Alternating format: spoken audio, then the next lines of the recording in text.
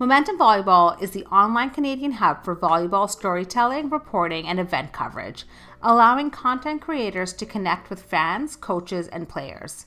Momentum is the hub for athletes, coaches, and fans to find free and paid volleyball content, and we are proud to be the voice of Canadian volleyball around the world.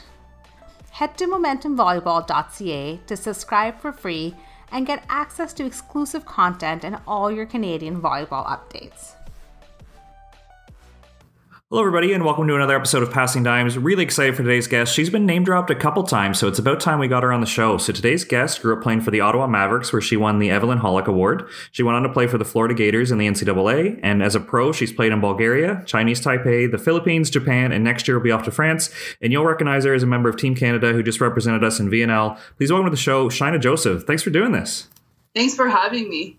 So usually we set a timeline and we have a framework for the show. And, when you get close to 200 episodes, it starts to, follow a formula a little bit. But I'm going to break off that today because I got to bring up a funny story and get your side of it. So when we had Anna Fior on the show, she mentioned she got buddied with you during physical testing for the women's indoor national team. And she mentioned you're absolutely crushing it and you're at the push-up station and you do your set and you're rocking it. And she kind of does one and you're helping guide her through and she gets to like 4 and all of a sudden you're like 12, 13. Yeah, good job, Anna. Keep going. So do you remember that moment? Because I think it was one of the funnier stories I think we've heard on the show. Oh man, I don't remember. I do remember the story of Anna trying to do push-ups and she was like, Shaina, I can't do any push-ups. I haven't done push-ups in years. So I think I was just trying to help her out in that moment. But yeah, I vaguely kind of remember that. Awesome. So for our listeners who aren't familiar with your career, I did mention you played for the Ottawa Mavericks, but I'm curious, when did you kind of make volleyball your thing? Like what other sports were you playing growing up? And then when did you discover club volleyball? So I played, growing up, I loved basketball and I loved doing track and field. So I was super into doing that. And kind of any, especially in elementary, I was doing all team sports. But I think it really started in grade 6, I wanted to do all the school teams and I didn't make the volleyball team. And I was kind of insulted in that moment because I'm like, okay, I'm super athletic and volleyball is not even a real sport. And I didn't make the team. I was so insulted because in gym class, volleyball was the one sport you couldn't really get rallies going because not a lot of people knew how to technically play volleyball. So once I got into, so to prove my coach wrong, in Franco Cité, they do sport études, which is you do a sport for as a period, so in your class schedule, you have volleyball or whatever sport you choose as an actual class. And then the other class is a study time to catch up on work and stuff like that. So I was like, all right, I'm going to go to middle school and I'm going to try out for the volleyball team. And I'm going to prove to my coach that he needs to take me back on the team. So in the spring, I believe, I went to the tryouts. I made tryouts right away. The ladies saw me, the coach saw me, and she's like, "What? You can?" I was touching 10-3 or 10-5 at the time. She's like, "You can touch 10-5?" She's like, "You're on the team." So I was like, "Heck yeah!" So I go to my elementary school teacher, and I'm like, "Hey, I made the team for middle school. So can I be on the team now?" And he's like, "No." So I was so disappointed, and I was stuck with volleyball in middle school. So I kind of went with it and I fell in love with the sport. That's fascinating. So obviously we love having you in the volleyball community. I think you made the right choice. But when you're that young and you're touching over 10, are you not dunking for fun in basketball? Yeah, exactly. And I remember getting in trouble in elementary school because I was going and I was dunking and I was hanging on the rim. And my gym teacher's he was yelling at me. Then he came to me and he said, I'm just going to say, I've never seen any girl and maybe he's and maybe one guy dunk on a basketball rim in this school. So that's pretty impressive. So yeah, it was pretty cool. And I didn't know, I was just kind of playing sports. So I didn't know it was an impressive thing. That you weren't training or you didn't do any fitness stuff for fun. You just felt naturally you had a pretty gifted jump. Yeah, absolutely. When I was a kid, I was just playing sports just to stay active, So yeah, I just saw that, like, they're like, yeah, just put the ball in. I'm like, all right, like, it's simple, you know, like, just jump and put it in the rim. It's easier than trying to shoot it. So that's what I did. That's so great. So with Ottawa being such a great sports community, did any like club basketball coaches or even like your school basketball coaches try to draw you there, or you knew volleyball was going to be the one that you wanted to play at like a competitive club level? Well, I have to say, like, after I would say, like, after 7 and 8, like, at my it was like a middle school, high school, we didn't have basketball after grade 8, you know. So I was doing both, and our basketball team wasn't so good, and I was pretty skinny back then. So I was getting trampled by all these big, sturdy girls. So I wasn't loving the sport as much as I think I could have liked it, you know, like if I was training at a higher level and I could see, you know, I was more exposed to basketball, maybe I would have been drawn to that. But I was loving volleyball. It was a team sport. And I was actually, like, you know, I had my jersey with my name. So I thought that was really cool. And I did some track and field, and I was really into that because it was really cool to be able to do many different kind of disciplines. So that's kind of how I stuck to that. And no basketball club, nobody ever came to me. So I stuck with volleyball. Wow, that's so interesting. So we've had Frank St. Denis on the show, who's just a great ambassador for our sport, but does a lot with the Mavs community. So I'm curious, he's usually on the boys' side, but who would have coached you on the girls' side? Like, do you remember any coaches, or remind me, who was in your cycle of athletes, I guess? Like, are you a little bit older than like Leah Musso and Sabrina Roy? Like, who would have been on your teams growing up, and who were some of the coaches? So for all my 4 years of playing club, I played, who coached me was John Spack. And he's the greatest, and I still talk to him, and I still go visit him when I can. I would say he taught me everything I needed to know back then, and he got me to really fall in love with the sport and like become a gym rat that I was. But I was older than Leah, and I played with Sab for 1 season, and I played with her sister actually for, I think, 4 years actually. So I played my first year. I played 16U, and I played 1 year up because John Spack kind of recruited me. Like, he came to my parents' house and he told them that, hey, Shaina's really good. You know, she's gifted. If she comes and plays club, like, I think it'll be very rewarding for her in the future, and she might be able to get scholarships. So my parents, like, nobody plays sports competitively in my family. Okay, like, people are athletic, but nobody plays competitive sports. So they were kind of like, why would we spend all this time and money like on competitive sports, you know? And they were all about academics. So I was like, please, can I play? So they finally said yes. And I played 1 year. Yeah, I played 16U, and I got 4 offers to play in university down in the States. Then my parents were like, whoa, you're definitely like, you know, you're doing this like 100%. So they like were all on board. And the following years, I played 3 years 18U. And so I played with like Vicky Savard. I played with Sophie Carpentier. I played with Callie Soros. She's the Ottawa U assistant coach. Yeah, that's the gang that I kind of played with.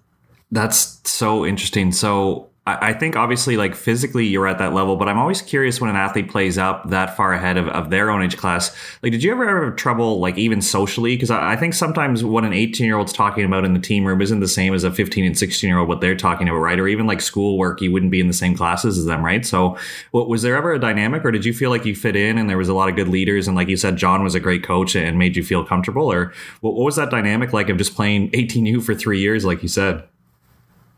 I thought it was amazing because it made me grow so fast as an athlete. Like, my first year playing 18U, I didn't think I was going to play, you know, like I thought it was more of like a learning experience. And the first tournament, like after the first set, I played and I never left the court, you know? So I think in terms of development, it was the greatest thing I could do because when, you know, in your 18 year, you usually have a really good season or everybody gives them like, you know, gives their all. And I had 3 years of that. So I thought it really like pushed me to excelling really fast. But in terms of like socially, I was always kind of a social butterfly when I was younger. And I always got along with people that are older than me. So I didn't feel like socially awkward, but there, for sure, sometimes there was conversations where I was like, whoa, this is cool. Like I'm with the big kids. And I was getting exposed to like things that, like not a lot of people my age were getting exposed to. But like I said, like my parents were super strict. I was so involved in school and sports that I never really had time to, let's say like go out and drink and do things like that. So it didn't affect me in a negative way. Nice. And you mentioned John really taught you the game and you got fired up and you were passionate about it. So what's an example of that? Like, did you get really drawn to like some tactical stuff? Like, were you more worried about technical and just delivering certain skills? Like, what were some of the things that really drew you to volleyball and that you kind of recognized you could play at the next level? Well, I thought it was cool how you could be super physical, but not interact with anybody directly. Like there was no like, body to body contact. Like I played basketball, and that was the one thing I didn't like about basketball. But it's like everything like kind of worked in my advantage, like I could jump super high. I was powerful. Like I could hit hard. It was out of control. Absolutely. Like I didn't know how to hit like within the court, but after like, a couple months, I was hitting hard in the court. And I was a really good blocker at a young age. So that was pretty cool. And I think having John Spack, like he was always watching volleyball. He was always going to like the Ottawa GG's game, or when there was a tournament in town, he was like kind of telling the girls, hey, you guys should go. So I would go and hang out with him and I would see what he was talking about. He's like, okay, you see this girl, like she does this and that. And it kind of like that aspect of like kind of hanging out with my coach got me to love the sport. And also like I started interacting with like the university coaches and I became really good friends with them, like Christine Drakage and Gabby Jobs at the time. Jolie, like I would hang out with them at tournaments and, they would come and sometimes give us clinics and they would give me advice, not just about volleyball, but they would give me advice about recruiting and like, career plan and like playing pro and playing national team and their experiences. So I thought it was, there was a technical aspect of it, but there was also a big social component, which was really cool. Cause like I said, I was always so busy. So it was a nice excuse for me to tell my parents, hey, like I'm going to watch the volleyball game with my coach, but really it's like, I'm going to socialize and learn and like hang out, that escape for me. Yeah, that's great. So when recruiting kind of hit in a big way for you, like you mentioned the first like year you played club, you're already getting attention. Was Canada ever an option or were you considering the NCAA right away? Like what were some things you considered? Because it sounds like you had a lot of options. I'm just considering what were some of the things you weighed maybe more heavily than others when you were deciding what post-secondary place you're going to go to? Well, initially I really wanted to go to RMC because I was in Army Cadets from like the age of 12 until 18. I was in Army Cadets at the Ottawa, like the General Foot Guards in Ottawa. So I was super into it and I loved it. And that's what I did with my summers until I switched over to Team Ontario. But every summer I was on an Army base for 6 weeks in a uniform, like doing all these like Army Cadet stuff. So I really wanted to go to RMC. And after the first year where I got my like the offers to go to the States, I was like, oh, wow, like I didn't even know that was a possibility. So for me, it was just kind of, soaking in that this was a cool opportunity. And, if I keep working hard, like I'll be able to actually do it.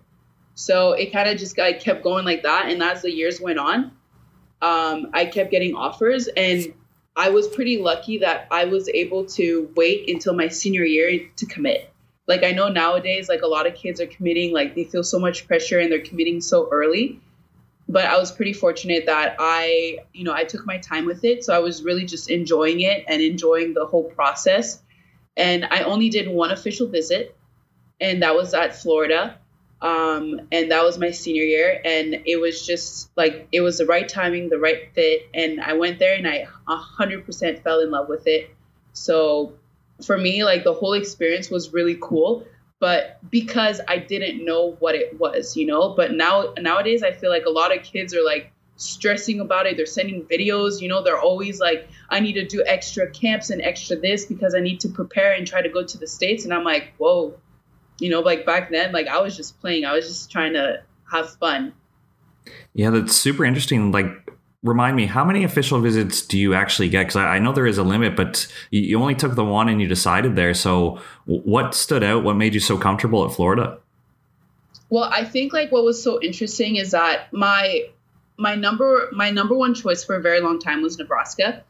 And I loved everything about the program. Like it's all about volleyball and, it has that like legacy feel. Living in, Lincoln I didn't really care where I was going to live, but I had a weird vibe with the coach, like John Cook.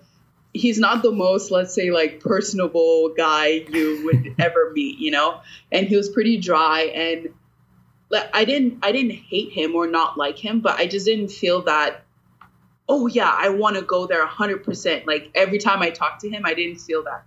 And Mary Wise came in pretty late in my recruiting process, and I just heard her talk, and she flew in like, I think that week she came to watch me practice, and she was so amazed by how big my hands were. And she went out like to dinner with my coaches, and my coaches kept saying like really good things about her.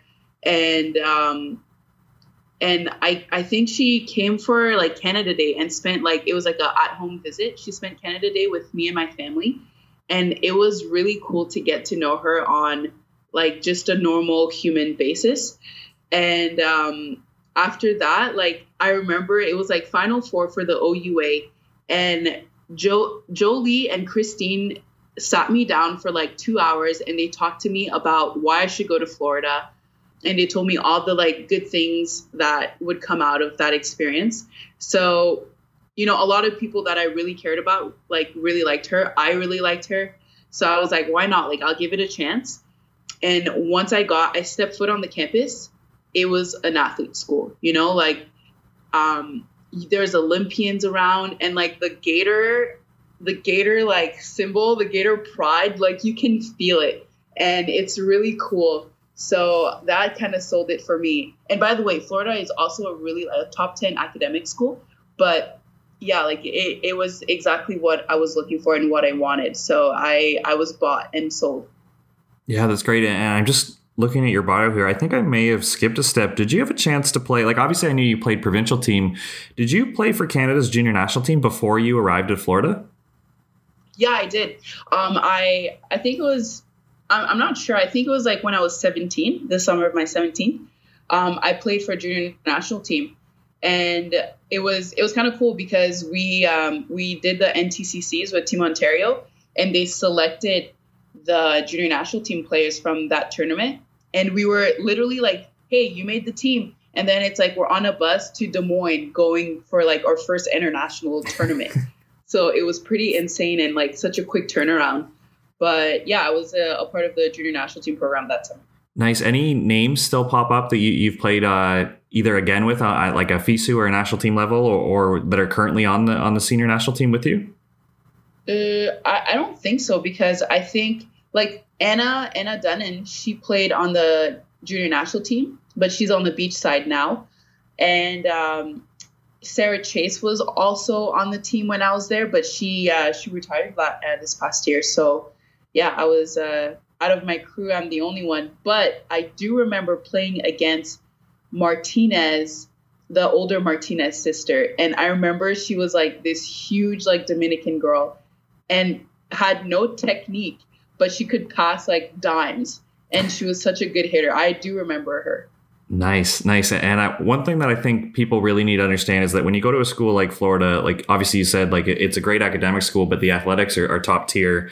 You were redshirted in your first year. And I think some people go, oh, like you had all these opportunities. You could have went to a school that you probably would have contributed as your first year. But what goes into those first conversations with your coach about like the value of being a redshirt? What makes sense? Like you're gonna obviously be taking 5 years to finish your degree, and there's some benefits for that as well. Like what kind of went into that conversation? Did you know you were redshirting before you went to Florida, or did you find out after the first preseason?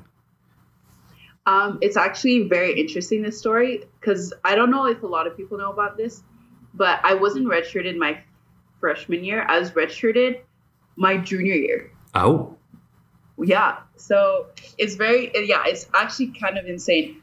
So I was a middle, like my first year I was a middle, and then my second year I was a middle left side. So that's like a pretty big like kind of hop. But in practice, like I was just goofing around and I was hitting on the left, and they're like, "Whoa, you hit pretty well." And I was like, "Yeah, like I kind of played everything growing up in club." So they switched me to the left side that year, and it was kind of like, okay, like, trying to adjust and trying to like find my grounds and my bearing. And pretty much like every summer I played with the national team, and on the national team I was a right side. So I was having I was playing and I was having like a really good summer with the national team, and I was like the top scorer for most of our games. And I came back to college for preseason, and I was having an amazing preseason. Like I was balling out. But then just remember, like I'm a junior, so then ahead of me we have we had one All-American left side starting. We had Carly Snyder, who was she was like a sophomore left side. And she had played her freshman year. And then we had like another like senior left side. So there was a lot of competition on the left side, and our coaches they didn't know what to do. And I remember after one of her practices, Mary calls me up in her office and she says, so Shines, I thought she was going to say, hey, you had a really good practice. She's like, what do you think about redshirting? And I was like, wait, what? And she's like, I know this is crazy and it's coming out of nowhere, but you don't have to make a decision right now, but this is the plan. So her idea was there's a lot of competition on the left side, and I would be competing, with two seniors and Carly. So she said that, why don't I take a redshirt year to get more familiar with the left side position, and also, just a little bit more passing reps. And so that I would I would be a full starter. The following year we were graduating two left sides, so there'd only be one left side, and then it would be me. So I would be a starter my redshirt junior year, and then my senior year I could be a right side, which was the true position I wanted to play. So that was the plan. And then I was kind of like, all right, like I'm on board, and why not? Why not have an extra year in college? Like I was loving college, so that's how I redshirted. And no part of you wanted to say, like, any ego would say, hey, I just balled out with Team Canada all summer. Here's my game tape. I'm not redshirting. Like, were you really all in and you thought like this was a great opportunity? Because, correct me if I'm wrong, if you're a redshirt, obviously you're still training with the team, but do you travel to away games? Like, what's your role around the team when obviously the schedule takes off? I think it depends. It depends on how many players you have on your team. Because I think about 14 or 16 players can travel. And at the time we were 16 players. So I was able to travel to all games and to dress for all games, but I wasn't allowed to step foot on the court. Because as soon as I stepped foot on the court, my red shirt eligibility would have been gone. So yeah, like absolutely. When she told me that, I was like, wait, what? Are you kidding? Like, this is a joke. But at the end of the day, like I said, like it's just setting me up better for the future, and to have an extra year to just work with my coaches, to have no pressure about performance or not, and to get more comfortable.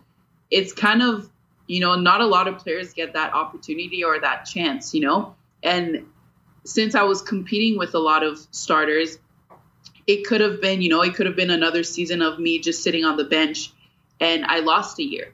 So now I actually was sitting on the bench and I gained a year and I was gaining experience. So, I trusted Mary, and she like kind of walked me through it, and I thought it was a good idea.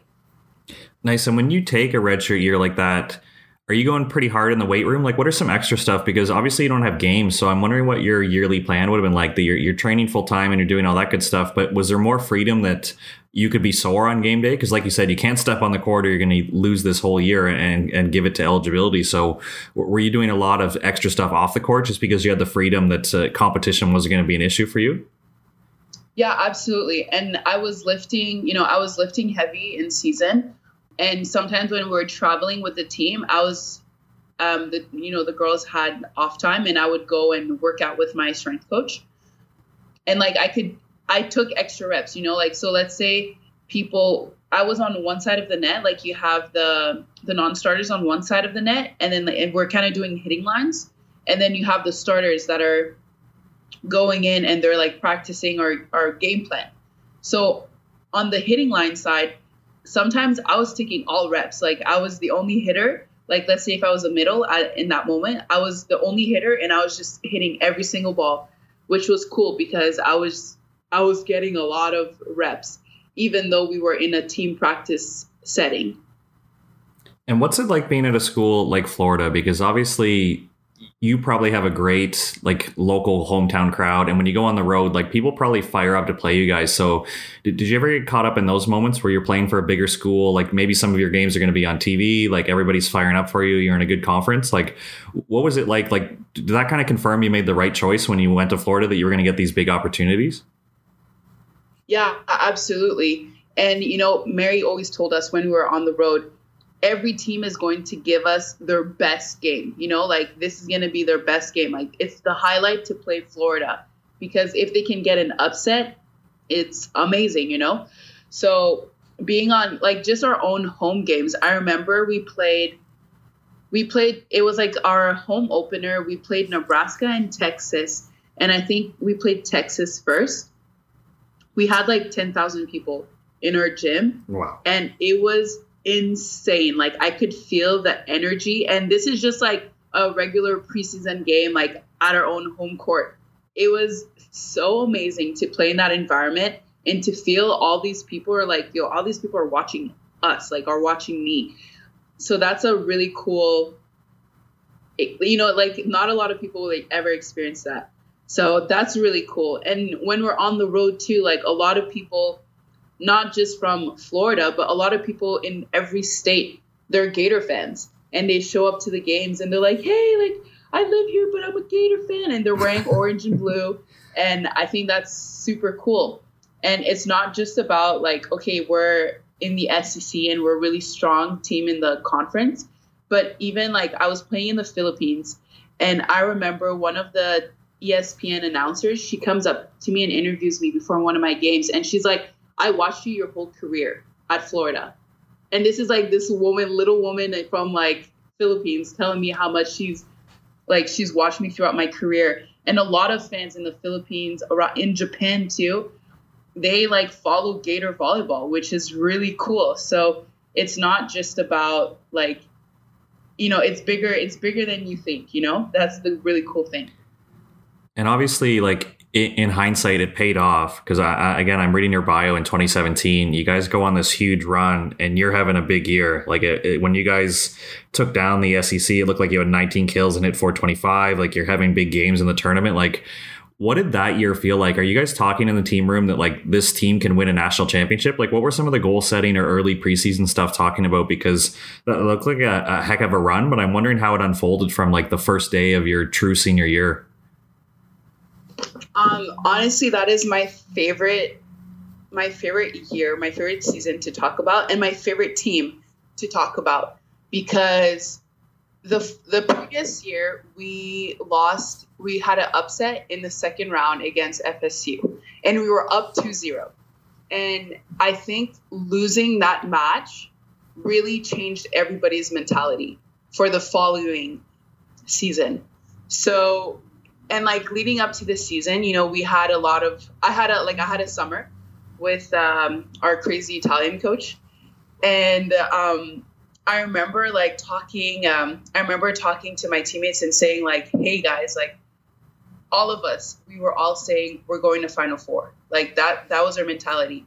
Like we would go out and party together and we would take shots we're going to Final Four. Like in everything we did, we're like, we're going to Final Four. And that was kind of the vibe and the mentality around our team. In preseason, we had this lady called Tiffany. I don't remember her last name, but she does like a lot of like, I guess, team building, motivation kind of talk. And she came and talked to her team and said, are you guys really willing to do whatever it takes to go to Final Four? And we're like, yeah, whatever it takes. And then she starts naming a bunch of stuff like sleeping properly.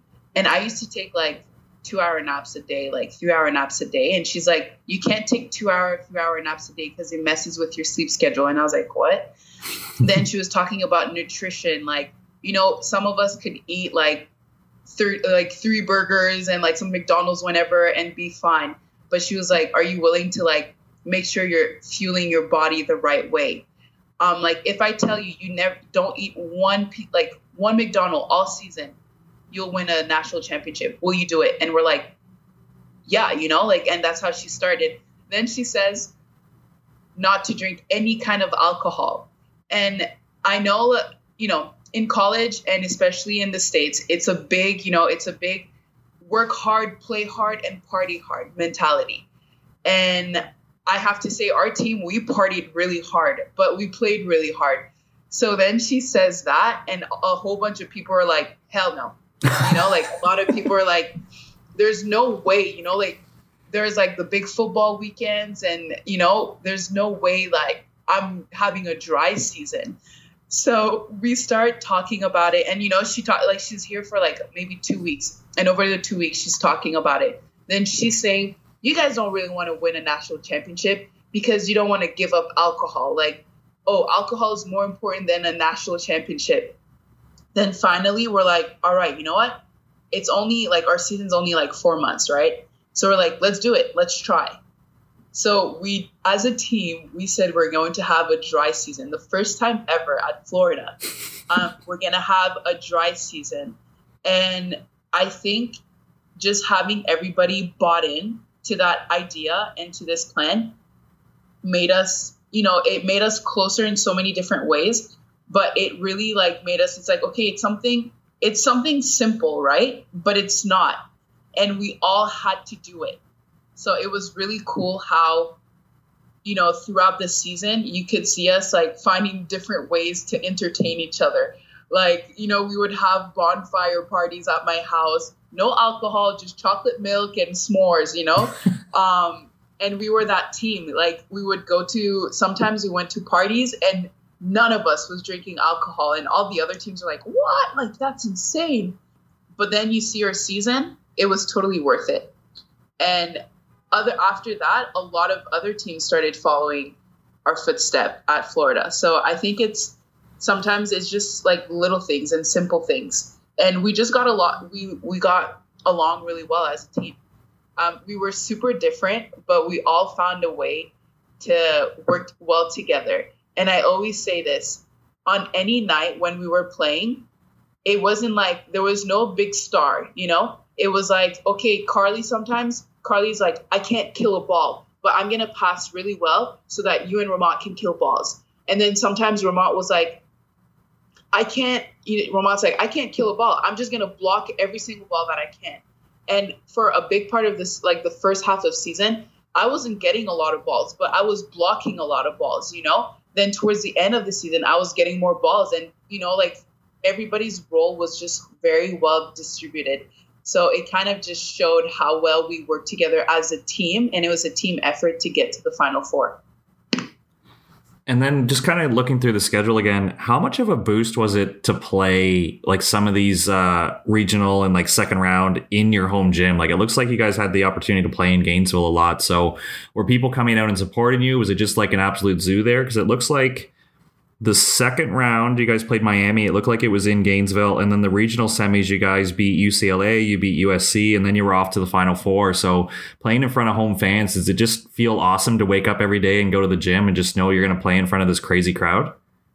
Yeah, absolutely. It was probably the best thing, you know, like I think we were ranked number 2 or 3, like going into the NCAA tournament. And that allowed, like if you're a top 4 seed, it allows you to host those two weekends, and it does make a difference, because it's not just when we won that match to go to Final Four.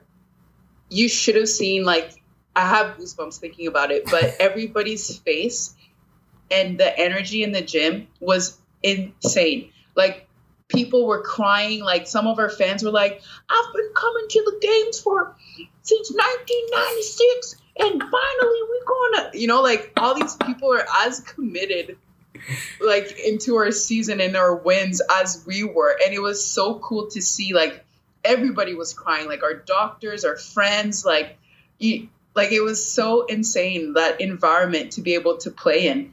And we always joke around, we're like, we won the SEC, but we also won the Pac-12, because we beat Stanford, we beat UCLA, what was the other team? We played another team, but we played 3 teams from the Pac-12 and we won against them.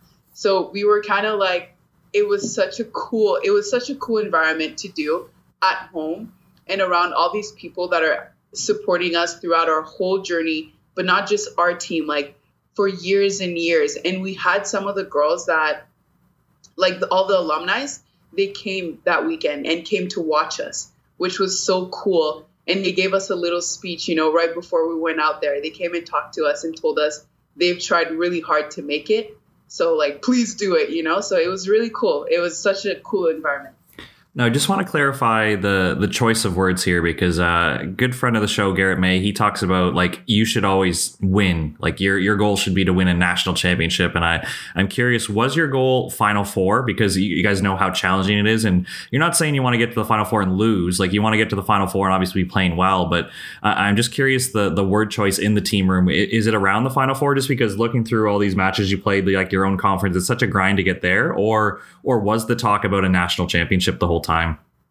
The talk was a national championship. Like, the talk was, we're winning a national championship. And that was the talk, Absolutely, we need to make it to Final Four, but you don't want to limit yourself and fall short, And we've fallen short many years. The talk was to win a national championship. And I honestly think, when I look back at it, it was a very sad game, the finals, because it just came to show that, like, experience, like you have Nebraska, they are a Final Four program, and the girls that we played against in the finals, I think this was like maybe the second or the third time that they're playing in this kind of environment. And the environment was, we're in like a basketball arena, okay? It's like sold out. The arena is filled with red and white fans. Like, it was insane. So yeah, like that kind of environment, it was very tough to play, especially for some of us that had never been in that kind of environment. And us as a program, us as coaches, like, we haven't been in the Final Four, in a finals game, in a very long time. So I think it's a question of, now if I'm looking at it in a hopeful way, we kind of led the program to the finals. And now it's just a question about, they have to keep making it to the Final Four, and eventually they're going to win a final, NCAA title. Yeah, not to spend too much time on this, I do think it's just such a cool experience, because I'm sure some of our listeners, like, I think USA Volleyball does a great job that there's like a huge coaching conference usually built around the event. Like, you're not joking. These are NBA stadiums, like 18,000 people plus, sold out. So as an athlete, what is this journey like in terms of, like, you're arriving to the city, there's people who are like spending their vacation to come watch you guys. Like you said, there's a ton of Nebraska fans there. I'm sure there's just general volleyball fans there. Like, is there a lot of distractions around the Final Four, or did you kind of soak it in and be like, man, this is special. Like, our sport is special, and there's so many people here who are here just to support us, and we're going to entertain, we're going to show, and we're going to play well because we've earned this opportunity? I have to say there's a mixture of both, after we won our match, the Elite Eight match, our phones were blowing up all week, like, everybody like saying, oh, that was an amazing match. Everybody wishing us luck. Everybody saying, I'm going to, we were in Kansas City. They're like, I'm coming to Kansas. I'm coming to watch you play. So there is a lot of distraction. And once you're there, you have to do all this media, and you're making commercials, you're making like little like videos for interacting with the fans, like playing games. You're taking all these headshots, all these group shots. There's a lot of distractions. And then you have the athlete like banquet dinner, then you have the All-American banquet. There's a lot going on. So our coaches always told us, they're like, hey, try to just stay focused, don't stay on your phone too much. Don't, try to stay focused on the goal. And the goal is to play volleyball. And the goal, it is to win. So you have to be really good about managing like all the distractions and also enjoying it, like enjoying all the distractions. Like we get a big duffel bag with a bunch of Nike gear. Like it's insane. It's pretty cool. But you also have to stay focused on task and not let everything else kind of like distract you. I had like my parents, they went out to dinner, and I guess Nebraska fans were like, "Are you Shaina Joseph's parents?" And they're like, "Yeah." And they paid for their meal, like it was so crazy. So it is a very crazy environment, and there are a lot of volleyball fans, but it's so cool, and it's something like, I'll always remember for the rest of my life. Yeah, that's so awesome. And then just as kind of an outsider, because I'm not familiar with the NCAA rules as much as maybe I should be, somebody like you who is already on our national team, probably going to play pro, like that's going to be something you pursue. At what point do you get an agent? Because my understanding with the NCAA rules, you're probably not allowed to talk to them until your year's done. So did you treat that as nationals are over, my senior year is complete, I'm going to start talking to agents? Or did you take a little bit of time off before you started to look at the next step in your career? So for me, it was different than a lot of other players because I was graduating in December. So on the night that I was playing the finals, that was the night I was supposed to walk and graduate. So for me, it was kind of a question of, I need to get a job. After this game, like I'm out of college, nobody's taking care of me anymore. So I have to get a job. So I remember the night of, there's a lot of even before, a lot of agents were contacting me and I couldn't answer them and I couldn't talk to them. And after the whole, after kind of like recovering from the Final Four, I came back. I was back in Gainesville for about a week because one of my teammates was getting married. And I was just hanging out in Gainesville. So I took the time to kind of like move out, move my things, get ready to move out of my house. And I was talking to agents. But as a national team player, I was already a national team player through college. I called my coach, my head coach at the time, and I had a conversation with him, and he suggested me an agent. And, as a player who's playing for the national team, in the moment, I thought it was a really good idea to, kind of listen to your head coach for a national team, and to go with his agent. But right now, I would say it's a bad idea, okay? You need to have, if you're going to have an agent, you need to have an agent that is completely separate from your national team, because he was representing my coach, but also a bunch of players on the team. So then you're not really you don't have really this person that's working for you necessarily and that's advocating for you. He's kind of advocating for the head coach. And obviously, head coaches they could like you, they could not like you, they can have an opinion about you, and that could affect your relationship with your agent. So I would say always try to have an independent agent that's going to represent you, and somebody that's going to not be like your friend, but somebody that has the best interest in you and that you can talk to freely and openly about what you need and what you want. And who's going to explain to you how it all works out, because I had no idea what I was getting myself into.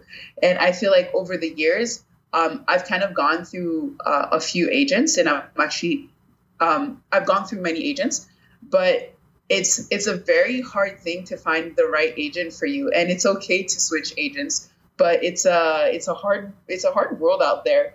in terms of agents, and a lot of people are looking for their own interest, and they're not necessarily looking for the best interest of the athlete.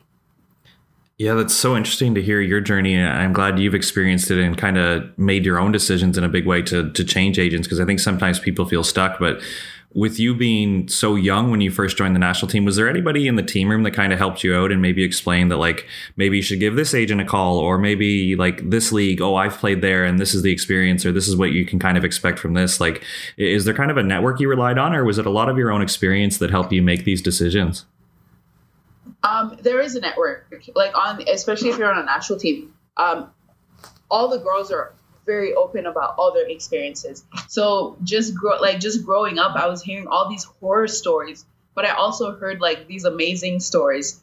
So I think it's just a question of, you never know what you're going to get, really. Like, somebody could have a really good experience and then somebody could have a different kind of experience, because, you're just different kinds of people.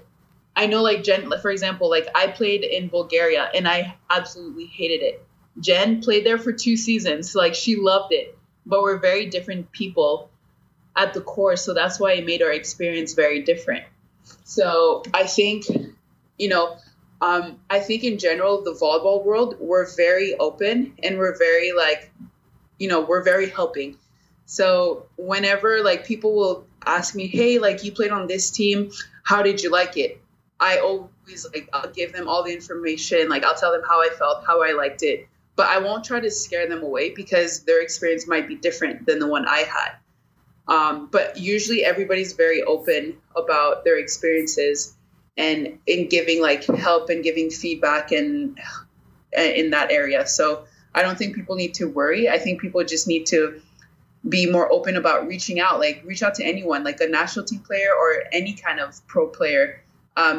We're always happy to like help and give you the best advice we can, so that you can enjoy your pro experience. Yeah, I'm just learning through this show, just a few athletes, like there's a few clubs that I think if somebody does really well, like as a Canadian, then that club kind of trusts the Canadian system and more players go there. Like there's a few, like on the guys side, there's a club in Finland and it feels like every year there's a Canadian there. And I feel like one person started this trend and it's continuing. But looking at the roster for your France club, it looks like Danny Smith spent a few years there. Did you have a chance to talk to Danielle before you joined there? Or were you kind of just going off your own experience and what your agent kind of suggested for this club? No, absolutely. Like, I remember, like, after leaving Japan, I said, I want to have a season where I'm in a country where I can speak the language, I can communicate with my teammates, because in Japan, nobody spoke English except for the other kind of foreigner on my team. So that to me was very important. And France is like, I'm bilingual. I speak French and English. So I thought that was a nice setup. And Brie and Hillary are going to and Kim are playing in France. So that was also people that I really like, that I would be in the same country and I would be very close to other countries where other of my friends are playing. So that was very important to me. But in terms of like Danny and the team that I'm actually going to, the coach had been following me for a couple of years and I know like his name came up and I was familiar with his name, but he was messaging Danny when I said that I wanted to play in France. He was blowing up Danny's phone and was like, I want to work with Shana. Tell her to come here. Like, I want to work with her. I want to work with her. So then Danny was like kind of like talking to me about like her experience and how she liked it. And she said, and to me, like the number one thing that I always look at in any team is the coach good? Is the coach going to develop me? Is he going to work with me? Is he going to make me a better player than when I got there? And he was all about that. And he was happy that I was also all about that.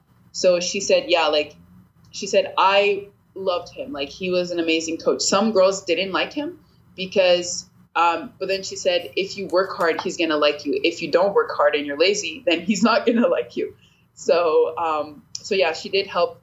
She helped me out in the sense of she gave me a lot of information and she was kind of like a little bit of a bridge of, to communicate with the coach. So that was really cool.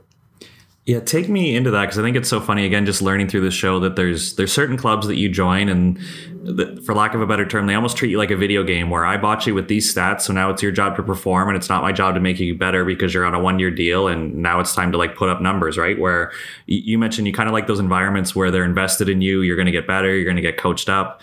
So how do you find these opportunities? Because I think it's so funny that in Japan, like you probably didn't speak the same language as your coach, right? So how do you find these opportunities, or what are you doing yourself to make sure you're getting better, whether it's watching video or doing a journal or any like kind of soft skills you can do to invest in yourself? But it just fascinates me in pro volleyball that sometimes there's clubs that are invested in your potential and want to make you better. And there's other ones that are just saying, we're putting your number on the game sheet. You better go out and get some points here. Yeah, and I think like over the years, I've really realized that just because you're a coach doesn't mean you're a coach, like you're a good coach.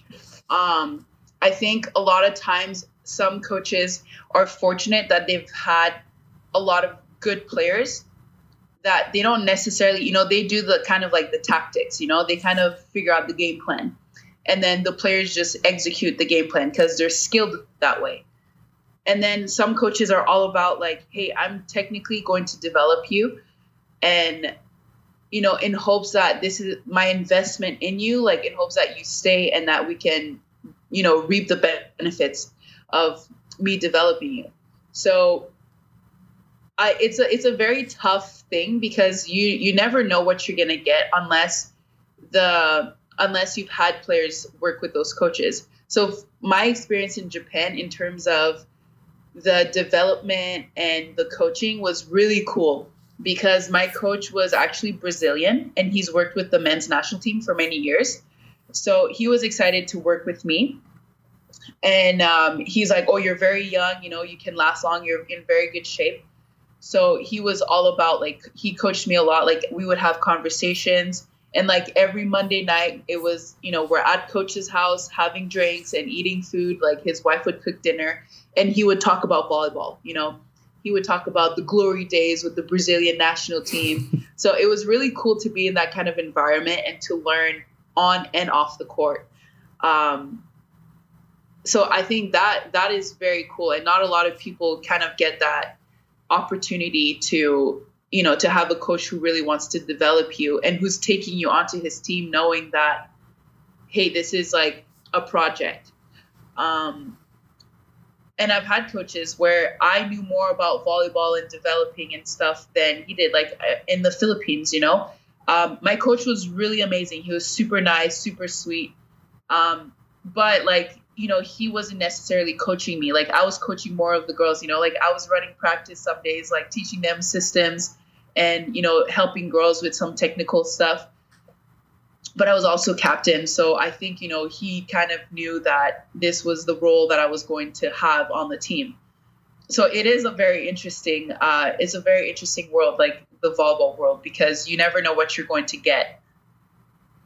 And just on the topic of coaches, I think it's fascinating that you're still quite young, but I think you've played for 3 Team Canada coaches at this point, right? Because obviously Shannon's at the helm now. You would have played for Tom Black, and you mentioned you played for, oh gosh, I always forget his name, the Italian guy. What was his name?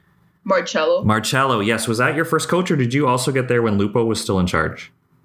I was there when Lupo was in charge. So gosh, you've played for 4 head coaches so far in your national team career. That's just a kind of a funny observation of where the program started from. But what was that journey like? Because you've already mentioned that you joined the program quite young, just kind of going through the journey and then going through different coaches. Because I think it's natural that every cycle, maybe something resets. It's just kind of fascinating that we've had 4 coaches throughout your career. Yeah. And I think, now that we have a Canadian coach, I think it's going to be interesting because hopefully she's not leaving the country anytime soon or has to, she has another job that she has to attend. So I think that will be nice to have some kind of stability and to have some consistency because, we're always changing like our system. We're always changing our game plan. So I feel like it kind of puts us, we're starting at zero all over again when other programs, they've been building up on, their volleyball over the years. So I think this will be very, very cool for Team Canada to have a Canadian coach right now. And over the years, yeah, like we've had many coaches, and we were in Winnipeg and now we're in Vancouver, which is so much better. Winnipeg, not that I hate it, but there's not much to do. Like it was just volleyball when we were in Winnipeg, and we were so far away from everything. So it wasn't, like going to spend your summers there every year was not, I don't think it would have lasted very long. But now that we're in Vancouver, there's so much to do. We can have a life outside of the volleyball world, which is nice. And like, I remember Jessie, she was working a full, like a big girl job while she's playing volleyball, which is amazing. And that she even has the opportunity to do that. And I think, we had Lupo as a coach, and he was German, and I really liked him. He was very, he didn't speak much. He didn't, he didn't do a lot of things, but I liked him. He was, he took me into the team as a young kid. So I'll always be grateful for that. Then we had Marcello, who was very experienced in volleyball, and he knows a lot about volleyball, and he's obviously like coached and been exposed to very high level of volleyball. So to have the opportunity to have a coach like that to work with us was a cool opportunity. But, there comes that line of, we don't share the same cultural and the same, way to do things. So I think he was very old school, and the way I guess he was coached, back in Italy back then, he still coaches that way, which is not necessarily, we would say like not safe sport, but, all these little modules that we do for safe sport. And I don't think he follows those things. So I think that was a very interesting kind of time for us. And to have Tom Black, it was awesome. I really love Tom Black. He was very, he was a stats guy, and he was also like, I liked how he came in and he kind of taught everybody how to do everything from zero, like he's like, this is how you do an approach. You take and we're doing 4-step approach. So he's like, you're going to go right, left, right. This is the cadence, like slow to fast, and it's something so stupid you think about. But once everybody is doing the same thing, we look really good, So I think now that we have Shannon and a female coach, I think it will bring a lot of, it will bring something different. And she's also she's Canadian. So I think it will bring a very different vibe to the team. And I think it will, hopefully we're moving in the right direction. And she was working with Tom. So she didn't change like everything, which is good. And we're not starting from zero. We're just adding on, which is, I think, really good.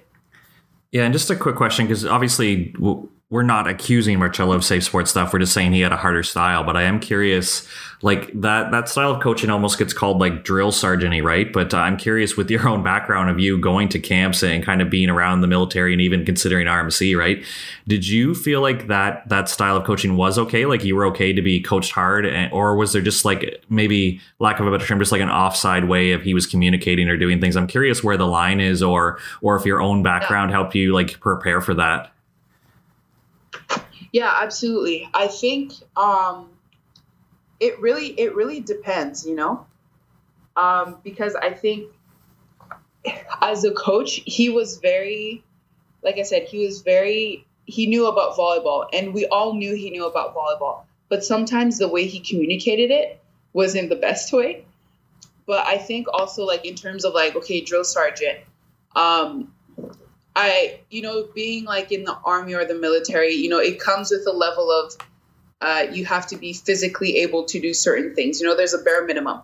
And I think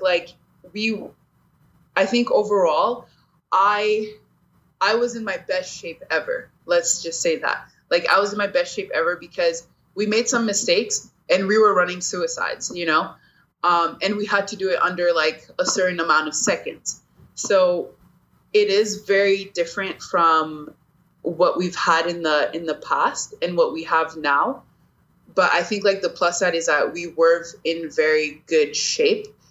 And, but I think like what was, you know, like in terms of like safe sport, let's say, I don't think it was necessarily like the on court stuff that, you know, because everybody has their own coaching style. So I don't think it was a on court, that he didn't really fall into line. I think it was more off the off court. So the way he would talk to us, you know, like, and like using, you know, the way he would make us feel how he talked to us, you know, like kind of, you know, telling somebody, hey, you're not doing well. It's like, okay, yeah, I'm not doing well. But, you know, there's different ways to say that. But sometimes he would say, you're, you know, oh, pardon my French, you know, but sometimes he would say that, you know, and not just like once, many times.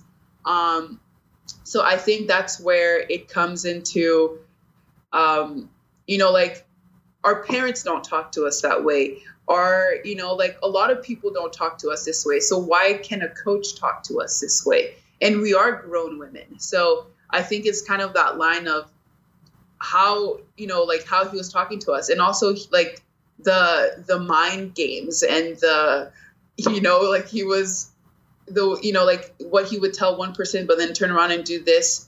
You know, not a lot of his actions didn't necessarily fall with his words and stuff like that. So I think that's where, you know, it wasn't like necessarily like physical, I wouldn't say like abuse, but it was just kind of like a lot of the emotional, and you don't talk to people that way, you know, like, and you can't treat someone that way.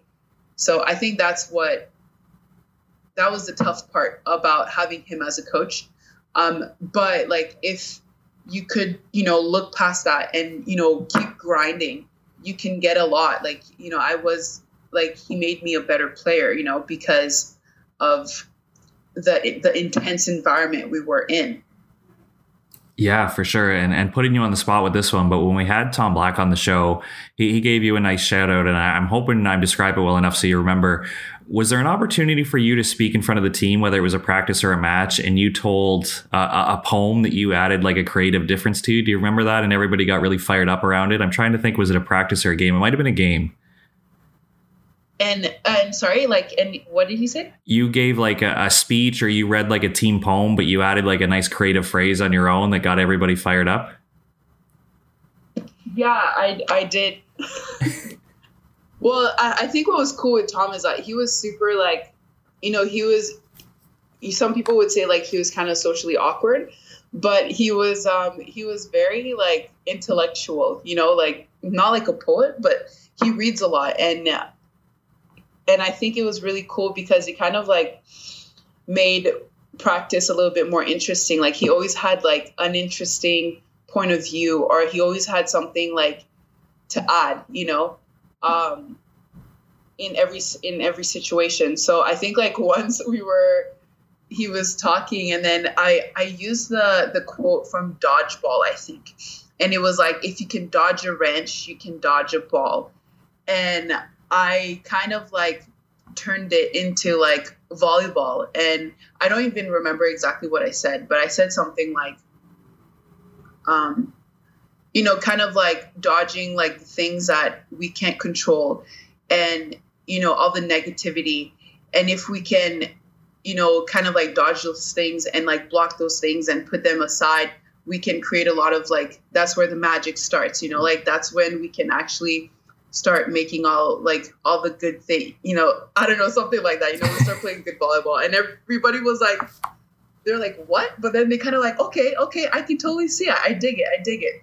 But like a lot of times, like Tom, he would be talking, and, you know, everybody's kind of like, you know, you listen to the coach, but nobody's like reacting to what he's saying.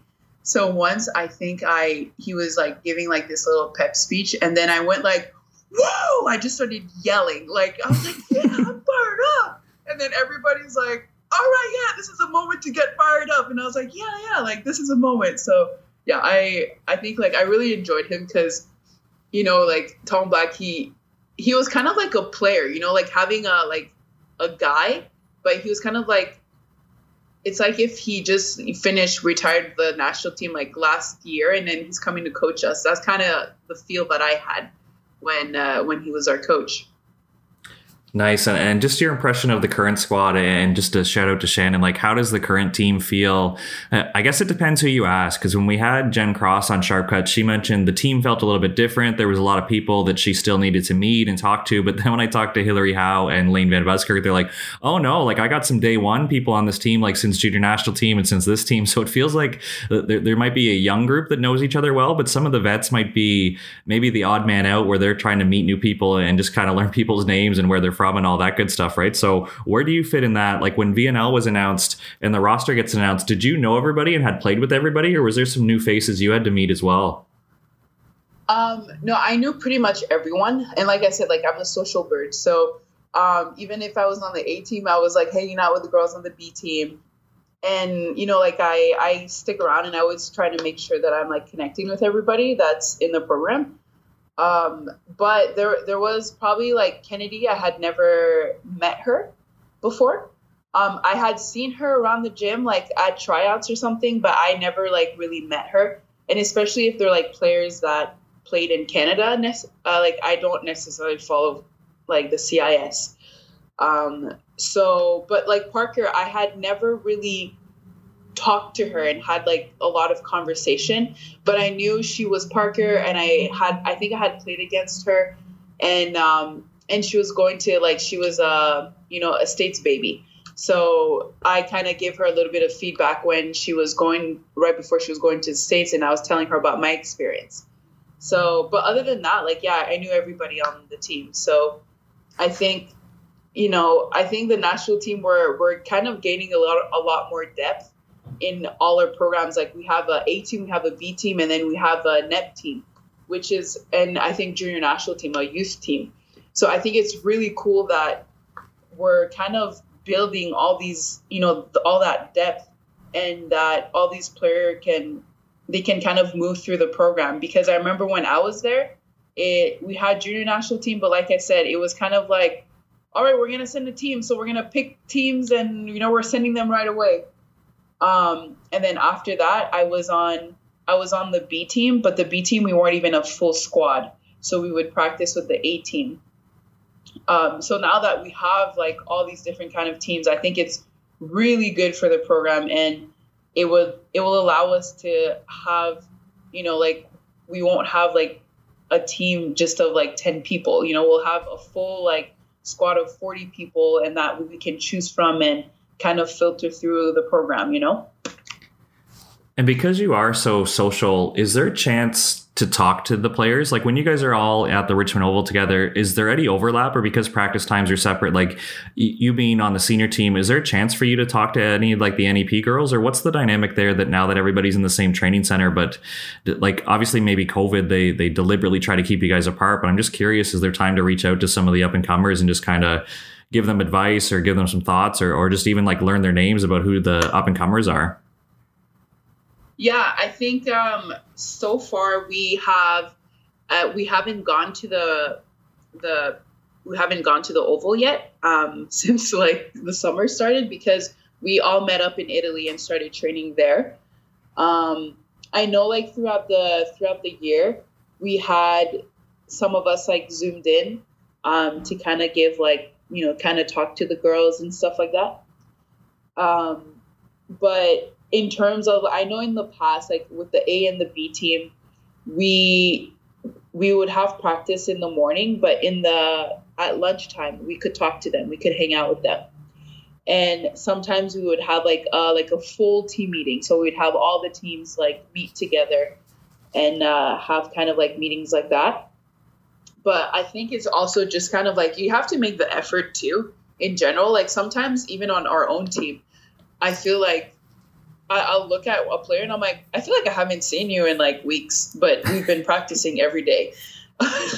Because after like when we come to the gym, it's like, okay, we're practicing, we're doing this, we're doing that. Then you're exhausted and you're tired, but then it's like, okay, I need to fuel myself. I need to do this.